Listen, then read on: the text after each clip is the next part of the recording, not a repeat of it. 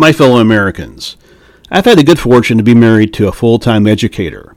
For over 20 years, Andrea has served in the classrooms as an elementary school teacher. Early in our marriage, she wanted to teach summer school after teaching a full school year. She said at the time she did it for the extra pay. At the end of summer, as the fall term approached and summer school winded down, she was tired, not fully charged, ready to take on another 9 months of school. How do we solve a situation like Andrea's? Today, I want to talk to you about a plan that I believe will solve Andrea's problem and many teachers' problem throughout our nation.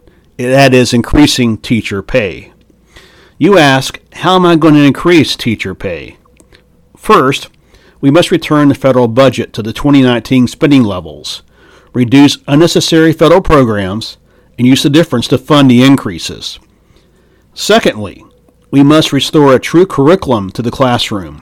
We must get rid of this so-called woke education and return to teaching the ABCs, history, the good, the bad, the ugly. We must return a sense of patriotism to our classrooms. When I was in high school, I had a government teacher who was from a different political party, but during my high school years, he never tried to instill his party's agenda on his students.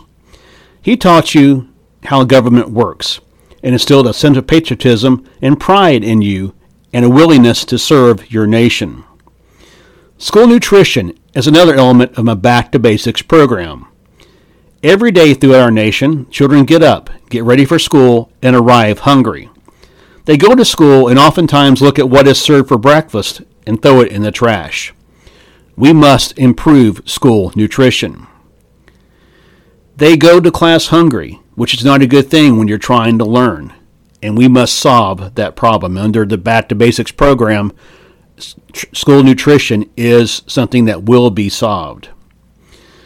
We must take pressure off our classroom teachers while at the same time keeping our standards up. In many states, our nation's teachers are pressured to teach the test, not teach the actual subject. Under my administration, that will come to an end. Under a Rogers administration, testing will continue, but it will be used as a measurement, not tied to their future. Ladies and gentlemen, if we take these steps on Back to Basics, we can ensure not only the future of our nation's children, but the future of our nation.